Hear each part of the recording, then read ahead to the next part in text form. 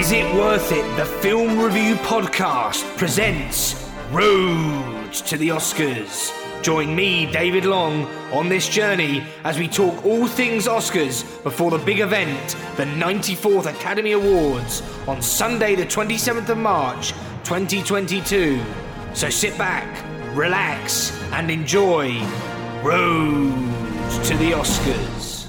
Wow, just wow. Hello and welcome to Road to the Oscars. My name is David Long and I am your host. Well, that was different. After months of speculation and all the precursors, the Oscars finally took place in Los Angeles on Sunday the 27th of March, and it's a ceremony that will be remembered for many years to come. Coda made history by winning Best Picture and becoming the first film from a streaming platform to do so. Once considered the underdog, Coda beat the dog to the coveted prize of Best Picture. It was always possible that a streamer would win Best Picture, as we discussed with Andrew Morgan, but it looked probable for most of the season that this would go to Netflix. Apple TV Plus, however, had other ideas, and Coda came skydiving into the award season race by winning SAG Ensemble, and to be honest, it hasn't looked back since. The Power of the Dog went 1 for 12, and Dune took home the most Oscars on the night with 6. We had 3 hosts. We didn't have 8 awards, but we did have a major incident that has unfortunately overshadowed the whole night. Of that, there is no doubt. On this episode, we will discuss the show, the winners, and ultimately the losers in what my dear friend Andrew Morgan described as a dumpster fire of an awards ceremony. We will then look forward to Oscars 2023. This year there were of course wonderful winners and some beautiful moments, but, well, you know, we'll talk about it. We'll talk about it. So, can't believe that show. Sit back, as always, relax, and get ready for Road to the Oscars. End of the road.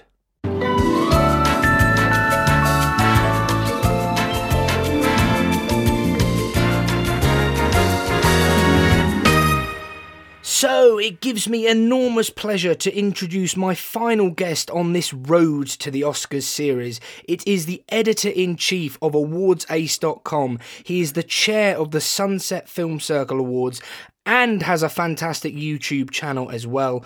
I'm delighted to have Eric Weber as my guest on this episode. Eric, how you doing? David, I'm excited. I'm excited in large part because the Oscars are now over and we can just take a break and decompress from films. Like, I need a break at the end. We've been talking about these films for so long that it just is like, it's a natural time for me to kind of release myself from the Hollywood scene for a little while and just kind of, like I said, decompress. But I'm ready to talk about it because it was just a crazy night, no question about it. Yeah, it was absolutely insane, like you're saying. We are going to dive into that, and I'm totally with you. Like, it's what I lose track of time. We're like a week and 2 days since the Oscars, and I had to sort of have a little bit of a break, a little bit of family time, because you know what it's like, the end of award season, you just have a real crash. Oh, yeah. But award season is your expertise. Obviously, most of the listeners will know who you are, but for those that don't follow you, just tell us a little bit about what you do and where we can find all of your amazing work. Well, I mean, it all starts at AwardsAce.com. That is my award site. We've been running now for a little over 3 years, and it's become a top 10 Oscar site. It's really simple. It's just based around the simplicity of each category, and you click on the categories, for example, Best Picture, and you're just going to get all of the contenders. And as we get closer to the Oscars, we, start to rank them and put them in order of, chances of winning. But right now, we're already into 2023, and I've got just a huge selection of films ready for next year. And that's one of the things I love to do is as soon as Oscars 2022 ends, we get on to Oscars 2023. Yeah, no, AwardsAce.com. It's a really useful tool for a wannabe Oscars pundit like me, following the award season throughout. In terms of Twitter, where can people find you on Twitter and YouTube as well? Yeah, at Eric Weber, ErickWeber. And then on YouTube, just started it. It's been a Yeah. little over a month now, and I just got the vanity URL. I call it Eric Weber Edition. So Mm. ErickWeber and then Edition. And yeah, but just whenever the mood strikes, jump on there and talk about film stuff. I mean, there's a lot of things going on right now, but during award season for sure. Yeah, make sure you follow Eric, guys. I've been following him for a few years now, and he's a great follow. Normally, Eric, with my shows, I tend to script them, have them really planned out, but this one's going to be a little bit more off the cuff, a sort of reaction show, and looking forward to next year. I mean, it was one of the craziest Oscars in history, and we will touch upon the incident shortly, but I just want to start with the numbers for the listeners. The 2022 Oscars drew 16.6 million viewers, up 58% from last year's record low audience of 10.5 million, according to Live Plus same day Nielsen data. The first thing I wanted to ask you, Eric, and I actually was finding out the results listening to your live space on Twitter, and it was a crazy ride because Dune kept winning, and I was just there trying to keep up with the tweets, listening to you, watching the telecast or the red carpet. What did you make of those 8 categories being presented before the live telecast? Not a big fan. I mean, these are especially a number of them. Now, listen, I've been very vocal about the fact that I have no problem removing the shorts. I mean, those are 3 categories that even hardcore film fans are really not as interested in. So I have no problem with leaving them on the sideline, but I think everything else should have been included. I think it really just comes down to making the speeches shorter, just making certain that everybody knows you have 3 minutes, and at the end of 3 minutes, we're going to yank the cord on the mic and it's over. The mic's off. And I know that people are going to boo and all that, but listen, do you want them in or do you want them out? Because right now you just removed 8. And the chances of them coming back are slim because once, it's like anything in life. Once it happens and there's a precedent set, it's very hard to get it reversed. So I think that it's not good news going forward. I just can't even. The one thing that was shocking to me is they didn't even have a camera in the Kodak, a live stream going on for that hour pre-show. You don't even have to do anything special. Literally just put a camera on the stage and put up some lower thirds. I mean, my YouTube channel can handle that. I would pray the Academy could, right? Not that hard. And they clearly know who the winners are ahead of time. You have it all ready to go.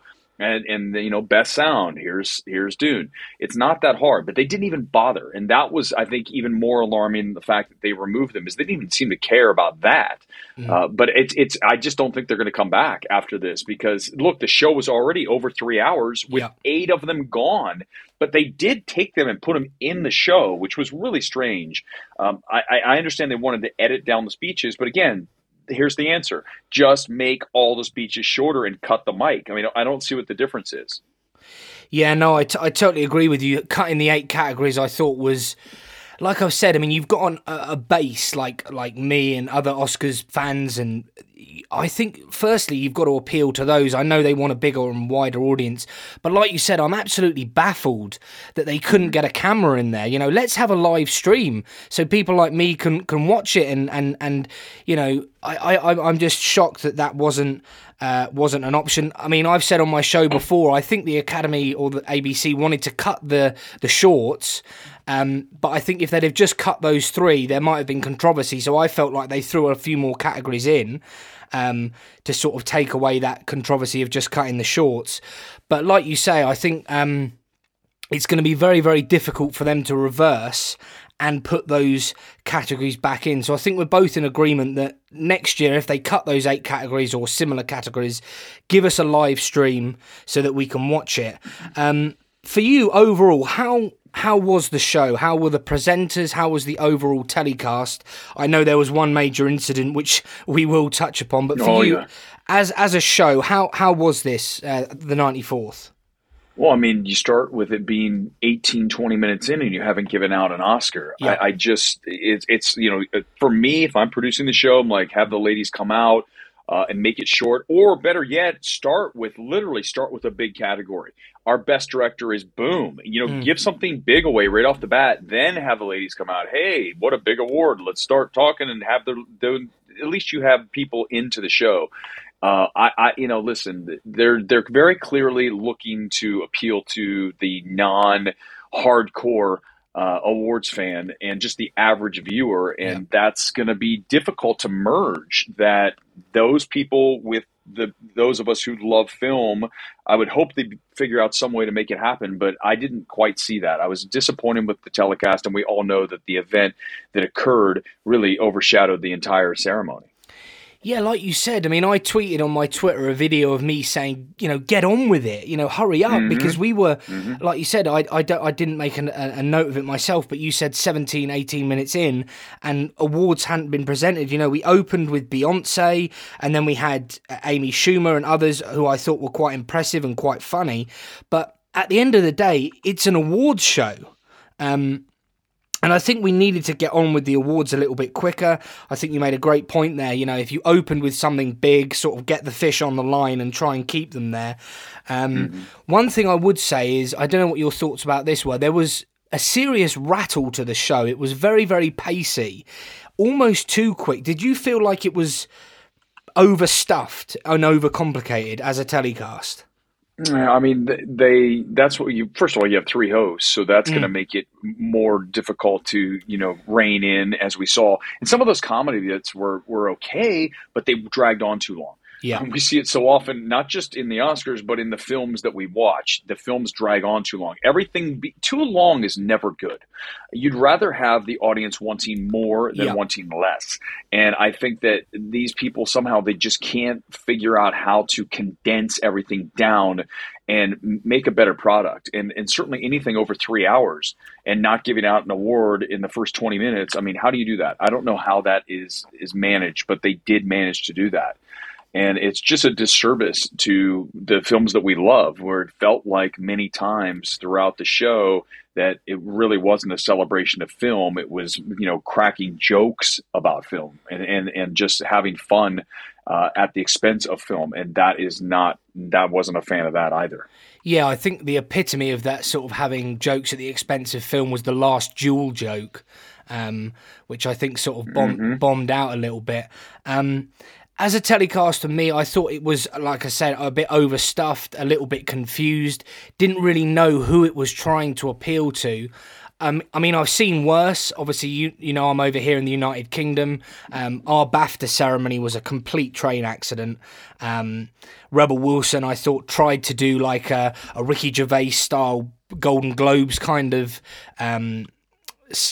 comedy sketches, and at the BAFTAs that really didn't hit the crowd, and it was very, very awkward.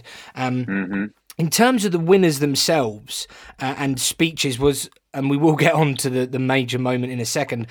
Apart from that, was there any standout moments, standout speeches? Was there any particular award you were really happy to see received? Well, I think for me, all those wins for Dune were gratifying, because that was my number one film of 2021 without question. Is certainly as a film and filmmaking, and the fact that Denis was not given a Best Director nomination is just absurd, and really the biggest snub of all of them. But that's my pick to win for Best Picture. I think when we look at Best Picture, and we can talk about this with Coda, is for me, you're talking about filmmaking as well, not just the most gratifying film, but filmmaking is a major part of that. And I think that's where Coda falls drastically short. It is just not of a filmmaking quality that I would ever pick for Best Picture. I think it's one of the weakest directed and looking films that's ever won Best Picture, period. And I'd put it even against Green Book. I mean, it's just, I remember my reaction to Coda back in, I want to say August, when right before it debuted on Apple. I got the link. I watched it at home, which is not ideal. I'd rather see it on a big screen. But the truth of it is, that movie looks the same. I've seen it. I saw it at a big screen during the FYC screening. It just is cookie cutter direction, very much, movie of the week kind of stuff. And I think what's interesting about Coda for me is that you're talking about a film that won Best Picture that had quite literally zero Best Director nods at virtually every single critics group going in. Yeah. I mean, that's just never happened. I mean, not just the major ones. I'm talking about minor ones. I'm saying like Phoenix, here in the States, St. Louis. Let's pick a random town, Austin, Texas critics, whatever it is. You didn't see Sean Hayter's name, and it didn't show up anywhere. And that is alarming to me, that when you're talking about a best picture and you don't have the director anywhere in the conversation, how does that even happen? I don't understand. It doesn't make sense to me. Yeah, it is a strange one. So from that angle, why do you think, because my opinion is that after it won SAG Ensemble, there was just this momentum for Coda with Troy Kotsur giving these amazing, empowering speeches. And there was like a bandwagon, in my opinion, and everyone jumped on it. Why do you think that's right? Is that why you think it ended up winning Best Picture? Feel-good film compared to a bit of a downer in The Power of the Dog? Yeah, I think that it just is. It got momentum, and you see it happen every award season where someone starts winning, successively at big events such as SAG, BAFTA, whatever it is. When you start to see that happen more than once, it's certainly multiple times for Troy. Look at Troy all of a sudden surges ahead of Cody. And once that happened, it was over. The race is over. And I feel like that's what happened with Coda. I don't think that Power of the Dog had people that loved the film as much as Netflix thought that they did. They thought that they had a lot of people that loved it. I think there's some that did, but there's a lot of people who didn't. So it was polarizing. And I think Coda just came in and really just stole it. And like you said, once SAG happened, it really was just a matter of time before it won, because that was the impetus that it needed to go on to win Best Picture, and then for Apple to beat Netflix. I mean, that's a whole nother topic that we can talk about that Netflix cannot be happy about. They've been trying so hard to get that, and Apple comes in here in year 2 essentially and wins Best Picture. Well, that sort of was my next question, really, because I'm in the UK, but my understanding is that Netflix campaigned The Power of the Dog really hard, and I believe really well. Is this sort of, are Netflix doomed? I know they've got a few, and we'll talk about it in Oscars 2023 sort of preview. What does Netflix have to do to win that Best Picture Oscar? Did they campaign it wrong? What was ultimately the reason The Power of the Dog didn't win? Was it just because it was a bit of a downer and people wanted the feel-good film? Polarizing. I mean, that's really the short and long of it. That the people who loved it, and those who didn't really didn't. And you saw that with Sam Elliott's comments, and there was a lot of backlash for what Jane said about Sam, and then clearly, as we saw at Critics' Choice with her speech about the Williams sisters. But the movie itself, I really admire Power of the Dog. Do I love it? No. But I think the filmmaking of Power of the Dog is head and shoulders better than Coda. But so for me, if I'm going to pick a Best Picture, I'm taking Power of the Dog over Coda, because Best Picture, again, for me means filmmaking. It's a big part of the equation. And that's, again, where Coda just completely does not work. It's just not, it's very unsophisticated when it comes to filmmaking.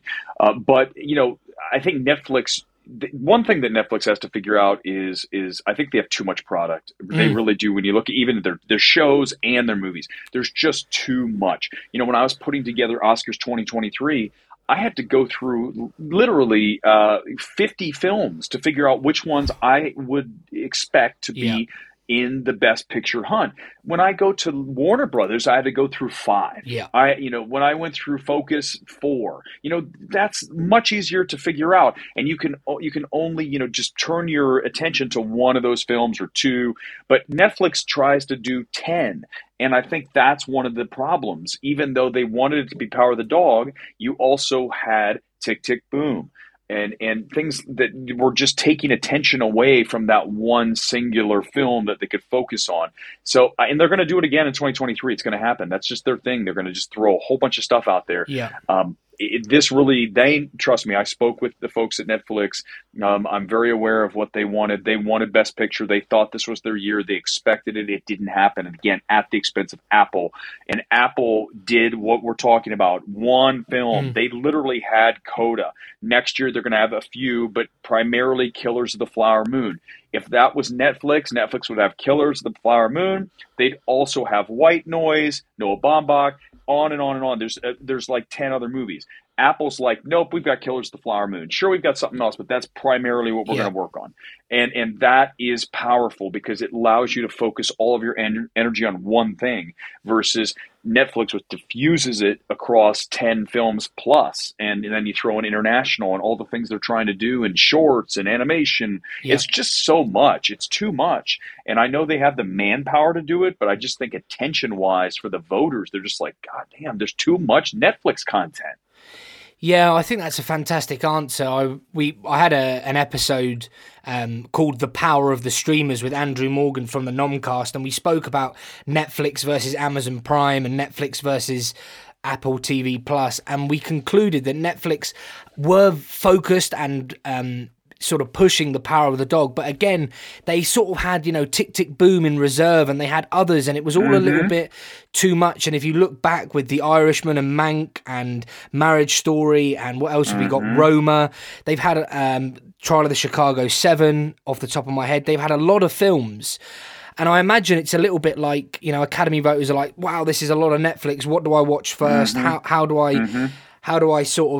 How do Netflix pin something down? And we'll talk about it in Oscars 2023, but it seems like Apple have a much clearer, more focused vision where they're willing to put all their eggs in one basket. And that certainly paid off with Coda. Before we move on to the Will Smith incident, I did just want to talk about or just mention a couple of sort of firsts at this year's ceremony. Ariana DeBose became the first openly LGBTQ plus woman of colour to win an Oscar for Best Actress in a Leading Role. Troy Kotzer became the first deaf man to win an Oscar for Best Actor in a Supporting Role. Coda, as we said, became the first movie from a streaming service to win Best Picture. And Jane Campion, only the third woman to ever win Best Director, the first time it's ever happened back to back. Now, things like that, and particularly Ariana DeBose's speech, which I thought was quite powerful, have got somewhat lost because of the incident. And I don't even need to say what the incident was, but everyone knows about it. Will Smith and Chris Rock. I don't want to take too much of Eric's time up on this because I think we'd all agree it's a little bit tiring now. But for the sake of this show and my listeners who do want to know my opinion and the guest's opinion, Eric, we've had a little bit of time to sort of get our composure and reflect. Initially, what did you make of the Will Smith incident, and how have you sort of reflected upon it? Has your opinion changed? No, it's the same opinion. It was. I mean, when we saw it out here live, I was watching on the ABC affiliate here in Los Angeles, and all of a sudden the audio dropped. And then they looped the video without the audio. And I'm like, what's going on? Something is going on that's crazy because you can tell, I used to do live television. I was a TV news anchor. So I know what it's like for live television when all hell breaks loose. And when I saw that, I said, okay, something's happening. And then when I watched it again, I think when they brought it back in, it had already happened. And they cut to Will Smith yelling, don't ever say my F, and that whole thing you see, and you could tell when I watched him, and all I saw was that. I didn't know that there was even a slap. I just knew that when it came back to live, I look and I tweeted, he's furious. Like that's not an act. He is livid right now. Something just happened. And then I was waiting to go to Twitter, and then boom, there it was. And you see it, and you just can't believe what you see. You just can't. And I think it's incredibly sad for everybody involved. And you think about the people who won, Questlove winning for Summer of Soul, just moments after, and everyone's they're not even paying attention. And he gave a great speech, but I remember during that, I was just like, who cares what won? Everyone's like, what happened with Will Smith? And it's just the fact that I just can't believe that Will Smith, in a moment that he knew he was going to win Best Actor. We knew it. Like he won all the precursors. I called that from months and months ago. I saw it back in September. I'm like, he's going to win Best Actor. It's not even a question. And he didn't win a lot of critics awards, but it doesn't matter. He's going to win Oscar, and he did.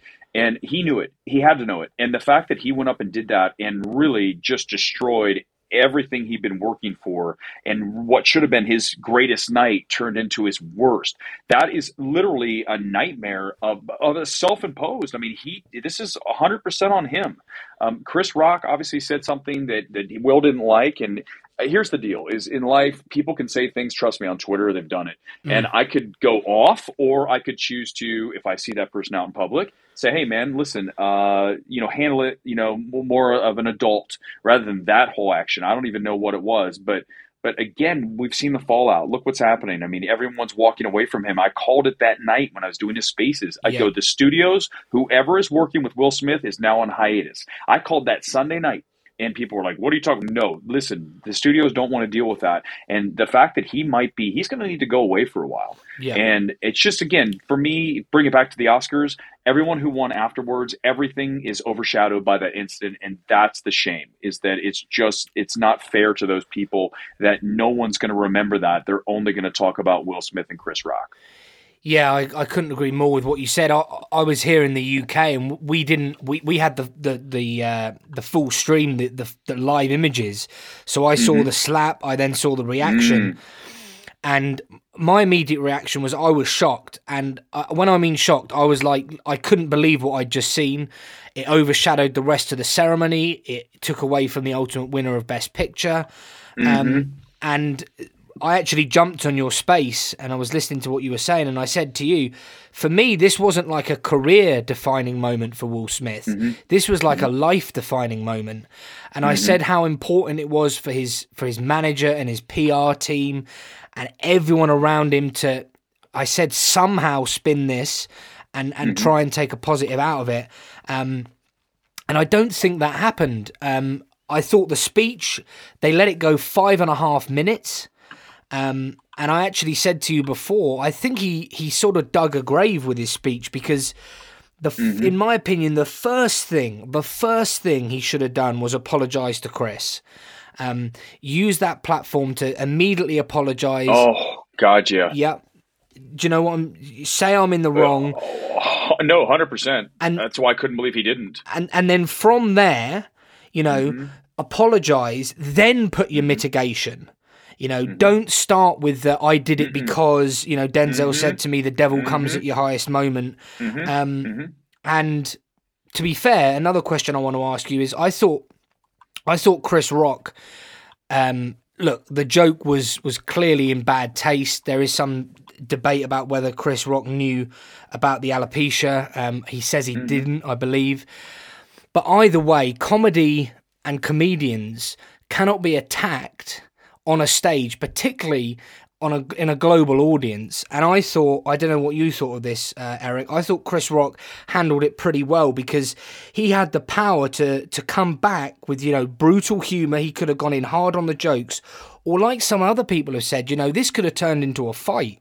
I don't know how you thought Chris Rock handled it overall and subsequently. Oh, 100%. I mean, the whole ceremony could have been canceled. I mean, if he would have gone and they'd got into a fist fight on the stage, can you imagine? I don't think they could even get it back in order. Then we have people probably jumping up on stage and doing things. The fact that he handled it with such grace, considering what happened, I'm sure he was in complete shock. But the fact that he continued and handed out the documentary is just crazy to me, that's what happened. So, I mean, the fact that he can do that and handle himself under pressure in that kind of situation, and again, gracefully, he saved the Oscars. I know someone said that. I think the chairman said that, and it's 100% true, is that he could have the whole thing could have come completely undone, and he at least held it together the best it could. For the last, whatever that was, hour or so of the show, or less. But again, it's just incredibly sad for everybody that's involved that won, and now they'll be known as the Will Smith Oscars rather than anything else, and that's just the reality of it. Yeah, and like I said before, there were some amazing things to take out of this ceremony. I was very, very touched when Troy Kotzer won and Coda won, and everyone was doing the waving of the hands to show applause. And there were beautiful moments, and there were good moments, and there were also bad moments. But that I always say with comedy, look, if 75% of it hits and it's funny, I'm willing to forgive the 25% that doesn't. Obviously, a lot of podcasts and commentators have done like immediate reactions. Now the dust has settled a bit. What do you make of Will Smith's statement? And I believe has he resigned from the Academy? Am I correct in saying that? Yeah, he resigned from the Academy. That just means he can't vote Yeah. for the Oscars. He can still be nominated right now. I think they're going to suspend him Mm. for years. I don't think they'll kick him fully. Well, he's out, but as far as them taking anything like lifetime away, I don't think so. I could see it being multiple years. I think that his team, his PR team said, hey, listen, what you need to do is resign from the Academy. That'll get people off your back for a little bit. Let this die down because now it's been over a week and we all know how the story cycle works. People are all into something, and as soon as they start to have something else, they think about that and they forget all about the Will Smith. People are not going to forget this about Will Smith, though, because you just saw that Apple, I think, and Netflix pulled out of his biography. They're making a movie based on his life, Yeah. and they're like, we're not going to be in the bidding for that. And of course they're not right now. Now, does that change in a few years? Maybe, but again, this is a man who should have had the best night of his life. And if you saw that night, he actually didn't think he was done, right? Did you see the video of him partying? He's out there with the Oscar dancing and stuff. That was literally my next question, because I could, and the slap was shocking, and the swearing, keep my wife's name out your effing mouth. But then on Twitter, I'm seeing him dancing to his own music with his Oscar, and I'm thinking, where the hell is your PR team? Where is your manager? Pull him out of there. Get him 100% hidden. 100%. I was shocked. Well, that's funny. As I said, that's actually I would love to have that job, because I'd have no problem going up and saying, "Dude, you fucked up bad. Yeah. You got to we need to put you into Secret Service hiding. You're gone. You're on WITSEC. These people need to. We need to get you out of here." And I think that's the problem. A lot of these people have. They have these people around them that whoever his team is, and they're kind of afraid to say something. Yeah. And you can't be like that. In this town, people are. They're afraid. And even as a film critic, trust me, people don't love how I'm just brutalizing sometimes with stuff. But the reality is that you need more people like that. You have to. And I can't believe someone didn't tell him that, because the optics are terrible. And like you said, the speech, first of all, is after that happens, if I'm there and I'm in there and I'm his agent or his manager or anyone that's involved with his team, I am literally getting out of my seat. I'm walking up to him and saying, you don't even have a clue how bad this is for you. Yeah. And literally just not even the 0% sugarcoating it, saying you've got to apologize the second you walk up there. And I just can't believe no one did, or they were too afraid to. But here's the thing: is if you would have, maybe you'd probably have he would raise your salary, because you could have saved his ass. Yeah. But you didn't, because you were too afraid, and you had let him. He went on thinking he was okay. That's what's insane, is that he thought he got away with it. Like, wow, dude, you've got to be nuts to think that. Yeah, I couldn't agree more, because when I'm watching it, obviously I'm in shock. Twitter's going crazy. The whole of the rest of the ceremony is overshadowed. But I'm thinking to myself, I don't think Will understands how serious this is. Where and the producers constantly cutting to him to see his reactions to other speeches. I'm just like, this is crazy. Like, and I'm thinking, are they going to give one? I'm thinking, obviously he's going to get the Oscar, but are they just going to say, is someone going to go up and say, I accept this on Will's behalf? Is he going to make a speech? Everyone's hanging on the edge of their seats. Then we have 5.5 minutes where he doesn't apologise to Chris. He seems to try and justify his actions, because at the highest moment, that's when the devil comes for you. Yep. And it's a little bit like, I can understand what you're saying, Will, but this isn't good stuff right now. Apologise, go into hiding, let your PR team sort this shit show out, and try and salvage your career, because, as you've already said, people are pulling out, things are changing for Will. And I've been a fan of Will Smith's work for many, many years. I thought he was tremendous in King Richard, but this was just a shame on so many levels. And that's not me saying what Will Smith did was okay, because trust me, if we'd have been recording this the night of the Oscars, I'd have been piling into him. I've had a little bit of time to calm down and reflect. We all make mistakes, but the key is there's got to be consequences to your mistakes. And just resigning from the Academy, meaning you can't vote, it'll be interesting to see what the Academy does. But that's sort of my next question. What can the Academy learn from this year's awards? And are the Oscars in crisis? We start with those 8 categories that got ejected this year. I mean, that has to be rectified. I think you put 5 back in. The shorts can stay out. I said at the top of the show. I say it now. Yeah. Shorts are gone. They are pre-show. Everything else is in, and you just make sure that everyone is tight with the acceptance speeches. It's that not hard.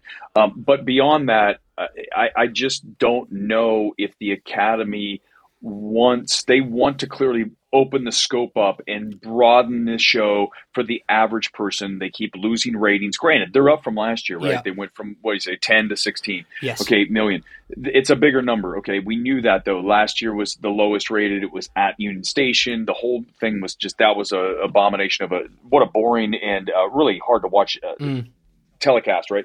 And this was better. But again, not as great as you go back to the Ellen DeGeneres year, right? Everyone was talking about the Oscars, her selfie, right, with everybody. Those kind of things were huge moments. And I feel like obviously the huge moment from this was Will Smith. But I think that you need to have someone in charge who still loves films. I don't think the person who was in charge this year producing didn't show me that.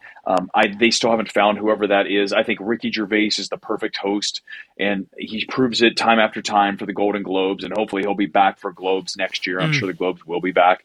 But I think that we just need to get back to a love of film and still making it inclusive for everybody. Try to broaden the scope, but not make it so out there and disrespecting a lot of these filmmakers and the films itself. It just that doesn't resonate well with me, or I think a lot of people who love film. Yeah, I totally agree. I think for me, it just came across as a confused telecast. What are we celebrating here? Is this are we just interested in numbers? Because I haven't got the numbers in front of me. I apologize for that. But you go back to like 2016, 2017, the numbers were huge. They were in the high 20s, 30 millions. So things are dropping, and other award shows numbers are down as well. But I think the Academy, like I said, it has to appeal to its base first, so film lovers first, and then try and extend to your casual, movie watcher. And I don't know what it's like in the States, but I understand, people have Oscars watch parties and stuff like that. Try and make it a big event like Super Bowl Sunday, where people are excited to gather around the telly and watch stuff. I don't know. To me, there's something wrong.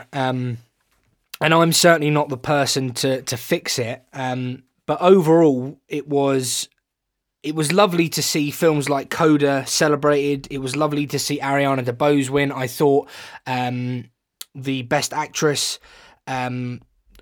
speech was brilliant as well. And so there was lots to take from this ceremony. But unfortunately, it was overshadowed by the Will Smith, Chris Rock incident. But it does set us up for Oscars 2023. Now, I've had a little bit of a break for the last week. I haven't done like a deep dive into Oscars 2023, but using things like awardace.com, I have had a little look, and I do have a few predictions. But I just wanted to, use your expertise here, Eric. What or who do you think could be major players come Oscars 2023? What are you excited for film-wise, and maybe in some of the acting and directing categories as well?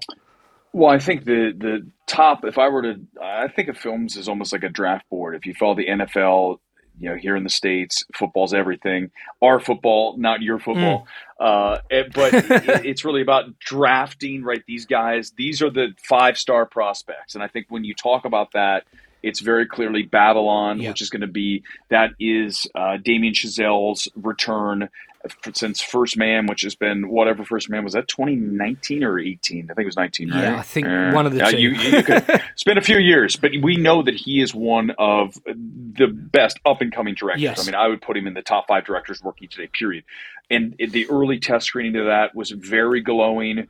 And it deals with Hollywood and the becoming, Hollywood becoming what Hollywood is back in the 20s. So there's no way that movie is not a major performer, which, by the way, will be the biggest thing for Paramount in ages. Like, you have to go back to forever to find a Paramount movie that really went across the board and was money in all these categories. I mean, Fences was a decent hit for them, but it wasn't this, Babylon's going to be huge. So Babylon is one for sure. Killers of the Flower Moon, Yeah. we talked about already. Apple, that is Scorsese. That is going to be their big awards film. You've got Leo in that. Jesse Plemons. I believe Plemons will go lead, it sounds like. Yes. DiCaprio's supporting, which would be the best slotting for me right now if you're going to do that, because DiCaprio's had so many lead performances lately. It's time for him to be in supporting so he could actually win there. That's another huge one. She Said is Universal's movie. It is about the taking down of Harvey Weinstein. That's all you need to know that's going to be huge out here in Hollywood for Oscars, right? She Said. As I go through here from Netflix, White Noise is Noah Baumbach's new film. I know that Netflix wanted Marriage Story to be that film for them. They thought that could have possibly been a Best Picture. It didn't happen. This sounds like they really are expecting that to be big. Women Talking is another film that should be big. Poor Things. There's a bunch of good films coming our way. The latest, David Fincher, The Killer, just wrapped filming. Now, you wrap filming right now. It's early April. Really, I wouldn't expect it for this award season. It would be tight. Yeah. He's got time. And they could debut it in December, like early December. But really, you can't be much later than that because you want to get in for the Critics Awards and all these different things that have their deadlines right around December 1st. So he's got to work on that. I don't know for sure if that's going to get in. But there's a number of things. Armageddon Time is James Gray, of course, Ad Astra. And you talk about a guy who I love, and I can't wait to see that. That's another film. Asteroid City is the next one that we have from my God, why am I drawing a blank on his name right now? From Wes Anderson. Wes Anderson, that's another one. There's just Avatar 2. There's a ton of stuff. There's a ton of stuff. It's hard, when you go through and look at all these films, you really are looking at directors first and foremost, because anyone who's a director who's had a Best Picture nomination in the past is obviously going to be someone to watch for next Oscars. So you're really just looking at these directors, and even something like Nope, Jordan Peele, he had success, obviously we know, with Get Out and then Us. So now you've got that's Universal. There's a ton of stuff. I mean, it's there's not going to be a shortage of films. I just named 10 or so, and there's 100. I mean, we could do 100, but those are 10. I think if you talk about the top 5, it's Babylon, Killers of the Flower Moon, She Said, The Color Purple, Warner Brothers remake, that's up there, and I'd say White Noise for Netflix. Those are my top 5 films if I were to quickly pick them out of my head right now. Wow, that's amazing, because regular listeners of the show and those that will follow me on Twitter, and Mike and Oscar know this, that I love Oscar's gambling and looking at the betting market, and the betting market actually is literally, you've been listing films that are right up there, very, very close to the top. Killers of the Flower Moon is the betting favourite, but She Said is just in behind. The Fabelmans is there. Yes, Spielberg. White Noise.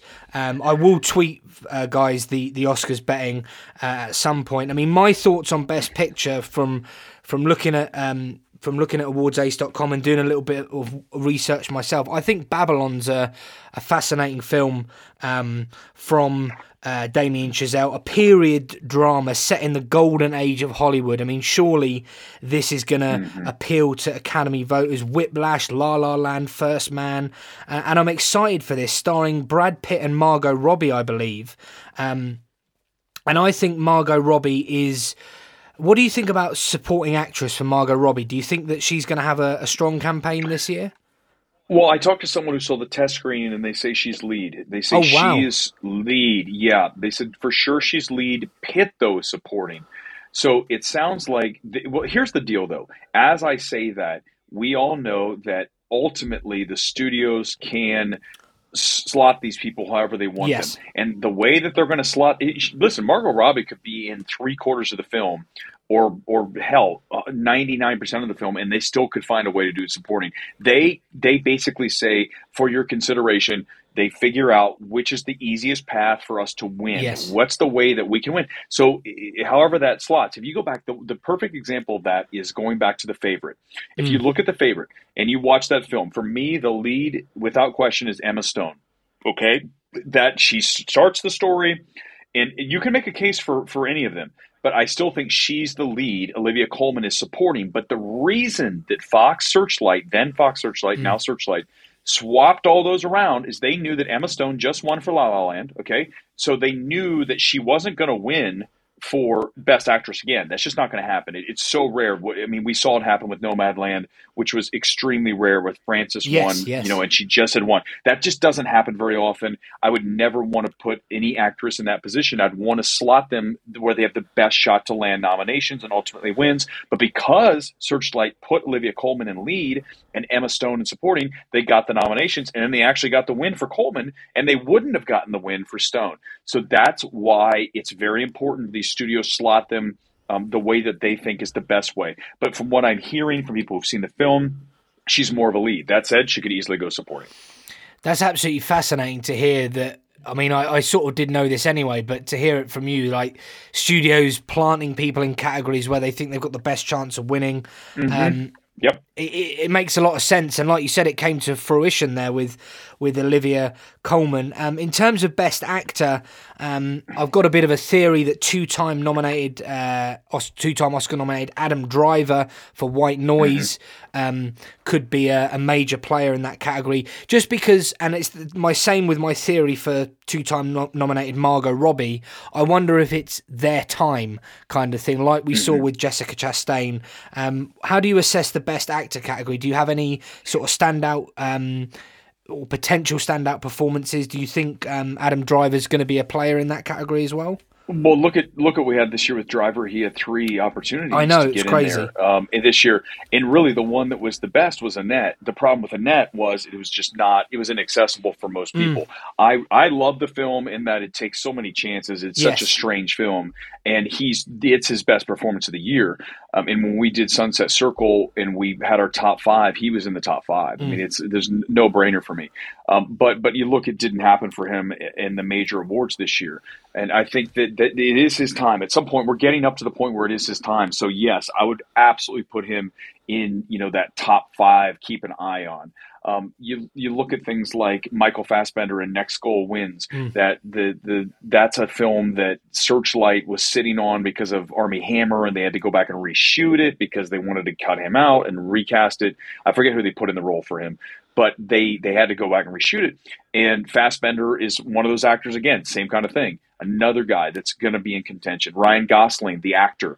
That's Gosling's a guy. Tom Hanks, Asteroid City. That could be supporting, though. I mean, anytime you just got to look at major names, right off the bat. That's the first thing you do. Hugh Jackman in The Son, the follow-up to The Father. Hugh Jackman, again, these are things that the Joaquin Phoenix, Disappointment Boulevard, the new Ari Aster. You just look for the people that have won before or have been in contention before, and that's where you start. And then but then that doesn't mean that's where we're going to end. You got Coleman Domingo and Rustin. That's a film that is getting a lot of hype early, and he's somebody that I love. Go back and watch Zola, and he's fantastic in that film. Chalamet, Bones and All. There's all kind. Austin Butler and Elvis. Elvis is interesting to me in that it comes out in summer, and that's always very difficult to put a movie out in the middle of summer and drag it through award season. And the easiest case for that, to understand that, is go back and look at Rocketman. The movie came out in late May, and it ended up not being the performer it should have been during award season because of the timing, because it's very hard to bring a film from that far back in the year all the way through to March. Well, next year it'll be February, but still, that's 8 months. It's a very long time to keep people talking about your film. That's why these studios want these films to hit in November and December, right in that November window, and that's where the ideal sweet spot is if you want to land as many nominations as possible. If we go back and looked at all the films that got the nominations this year, you would start to see that most of these films debuted in November or early December, in that window, that 30 days right in there. Coda was obviously a very strange case. It was out in August, and somehow it managed to get momentum all the way through award season. But in general, you are looking at those films that are going to drop in that November window. Yeah, it's really interesting you say that, because my sort of experience doing my podcast for the past 4 years and following the Oscars, that November-December slot is so key. And when you look at some of these major players, they come out in that window, which obviously shows you they have awards ambition. They're being released at a certain time. I think Elvis being released in August will be troublesome for it, because like Rocket Man, you see these films that and you'll know this as well as anyone, they come out on Twitter. They come out, and then people on Twitter are like, "This is going to win Best Picture. This is the best film ever made." In August, come October, they can't even remember what the film was called. So I think things like, Elvis may struggle. And before we come into Land, I just wanted to touch on Best Actress, and you talked about picking big names and looking at people that have won awards before. Looking through on your website and doing a bit of research there, I think, forgive me if I get her name wrong here, I think it's Naomi Ackie, or Akai, one of the two. I Want to Dance with Somebody, the Whitney Houston biopic. I think we know that biopics tend to do well. I don't know the release date for it, but do you think she's got a chance in the Best Actress category? And finally, what are some other, performances we need to look out for in that category? Well, no question that is a film. I've got her as one of the expected to be key contenders there, because she's playing with, Whitney Houston. It does come out late in the year, and I believe, I got to look on the studio on that. I want to say it's Sony. That gives me a little bit of pause, because Sony is not the best when it comes to awards. But, she's there because of who she's playing. Ana de Armas for Blonde. She's playing Marilyn Monroe. Yeah. The problem with that film is that it's NC-17. Okay, that's one issue. And two, it comes out earlier in the year. That's another issue. Cate Blanchett's there for Tar. That is the Todd Fields movie, I believe. Hopefully I'm getting that right. They're all starting to blend. It's so early. I'm not as familiar with these films as I am. End of the year, I'll know these films backwards and forwards. Jessica Chastain again for The Good Nurse. Chastain just won.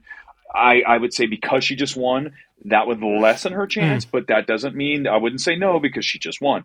Fantasia, Color Purple, that's going to be Warner Brothers' big film. Okay, Color Purple, we all know the remake. That's going to be a huge Oscars film. If it's done how I expect it to be done, it will be there.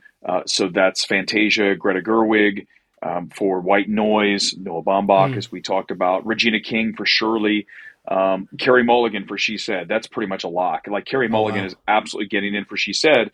That is the Harvey Weinstein takedown film from Universal. That will be their huge awards film. Carey Mulligan's due for that. So that would be it. She's also in Spaceman, which is a Netflix film, and that'll be interesting to see where they slot her, because this is really curious, and something that's fascinating to me is when you watch studios that have an actor that is in two movies, right? You go back to Adam Driver with The Report and Marriage Story. If you remember The Report. So The Report was what a boring film.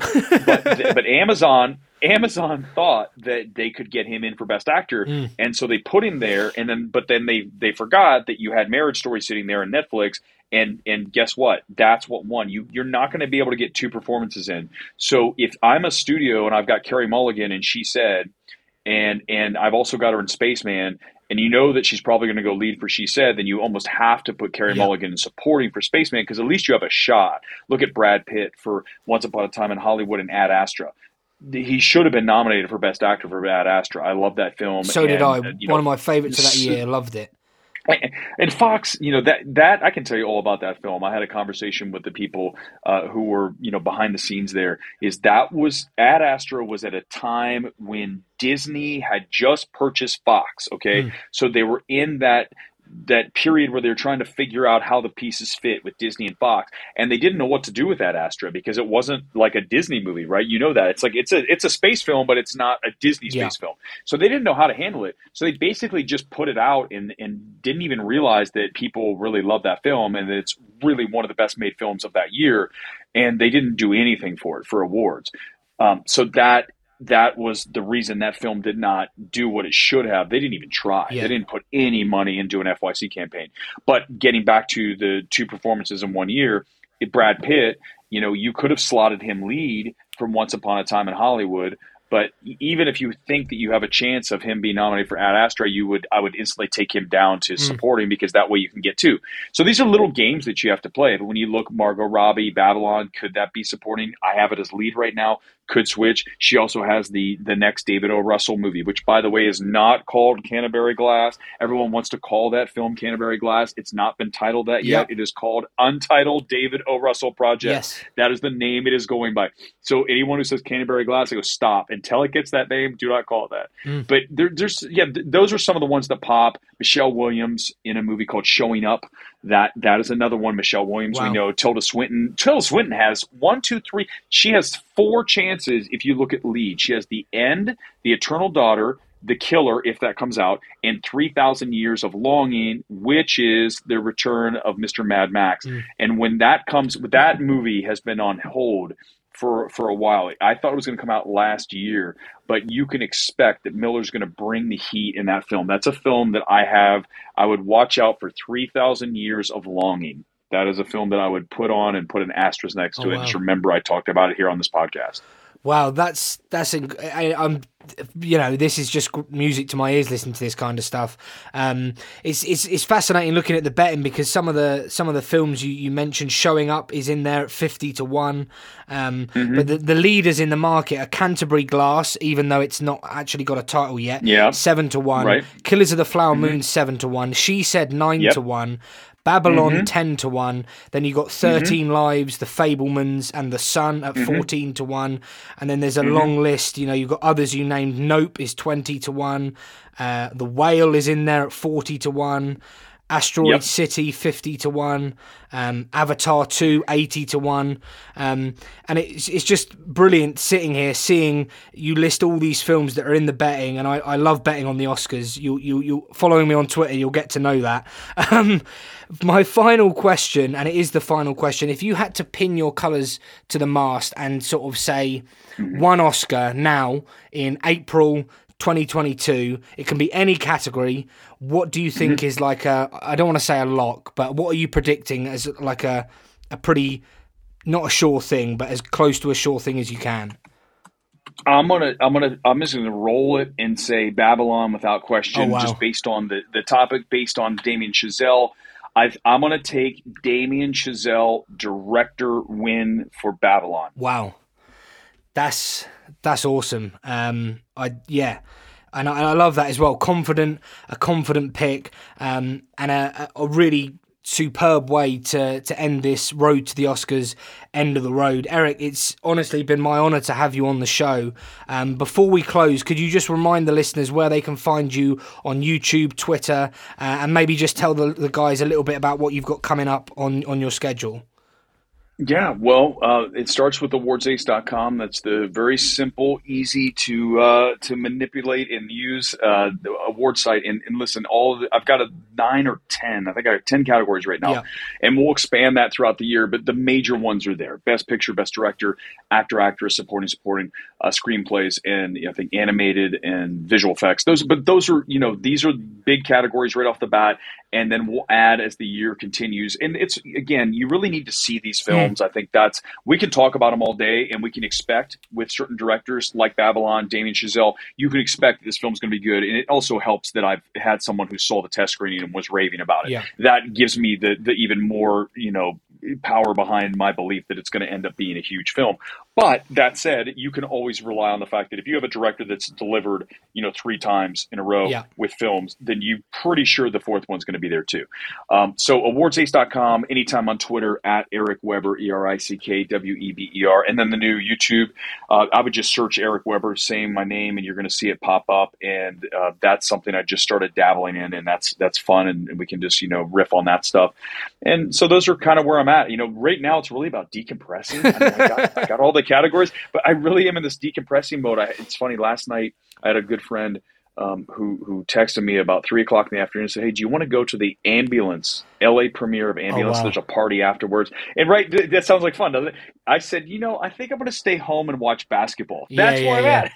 My head, I'm so burnt, right? We do so much during award season, all these parties, FYC events, and they're awesome. But at this time of year, it's like it's only April, and we have almost a whole year to go until Oscars 2023. And I know it's going to ramp up, but the films, let's be honest, the films this time of year, they're just not. We're not going to be talking about these films in the fall. They're just not. We're not going to be talking about Ambulance for Best Picture. So my excitement level for Ambulance is lower than it would be if he had said, "Hey, there's a Babylon party tonight. I'm there. I'm going to see the film." So this time of year is kind of easy to kind of check out. But, we'll regather our strength and we'll be ready to go once award season kicks in, really about September. Yeah. So we have about, summer's really kind of We'll get Elvis and a few other things, but really it's not until September and those festivals that we start to see films that we really will be talking about for Oscars 2023. Yeah, obviously, guys, you can follow the road to the Oscars on Is It Worth It, the film review podcast. But do make sure you check out all of Eric's amazing work. It's a privilege to follow him. It's been an honour to have him on the show. So just want to conclude by saying thank you, Eric, for coming on. Really appreciate it, and hopefully we can do this again sometime. Absolutely, David. Appreciate it. Thanks for your time. And I know you are at It's almost midnight there, or is it past midnight? It's half past midnight, so it's Wednesday now. That is so funny. And I've got it's 4:25 at 4:25 in the afternoon here in Los Angeles. That is the magic. You got to get to bed soon. I've got to edit the show, but then I will be getting to bed. But Eric, honestly, thank you. It's been brilliant, and appreciate it. Yeah, absolutely. Thanks, David. Cheers. Thank you so much for joining us on the 7th episode of Road to the Oscars. Don't forget, you can find us on social media. We're on Twitter at FilmIsWorthIt. You can also find us on Facebook and Instagram. Please also email the show with your thoughts on this episode and the whole series in general. I want your feedback to make next series hopefully a little bit better for you guys. Please email the show at mymail.isitworthit@isitworthitpodcast.com. You can also find our extensive back catalogue where you're listening to the show right now, or head on over to www.isitworthitpodcast.com. I just want to take this opportunity to thank all of my amazing guests on this series. It truly has been my honour to have you all on. Please make sure you follow all these people and their incredible work. Thank you to Max Joseph, Mike and Oscar, Andrew Morgan of the Nomcast, Luke Hearfield, Amy Smith, Craig Fields and Eric Weber. I'm sure you'll agree that is an amazing selection of guests. Thanks to Craig for helping produce this series. I am the monkey. He is the organ grinder. I am just the buffoon behind the mic. And also thank you, the wonderful listener, for tuning into this series. I hope it was worth it. Please do get in touch with the show and let me know what you liked about Road to the Oscars, what you didn't like, and what I can do better to make this series better for you, the listener, next year. This year? Oh, I'm losing my mind. Road to the Oscars will be back later in 2022. So, I've been David Long, and this has been Road to the Oscars. I will speak to you all again about Oscars 2023 later in the year. God bless. Stay safe.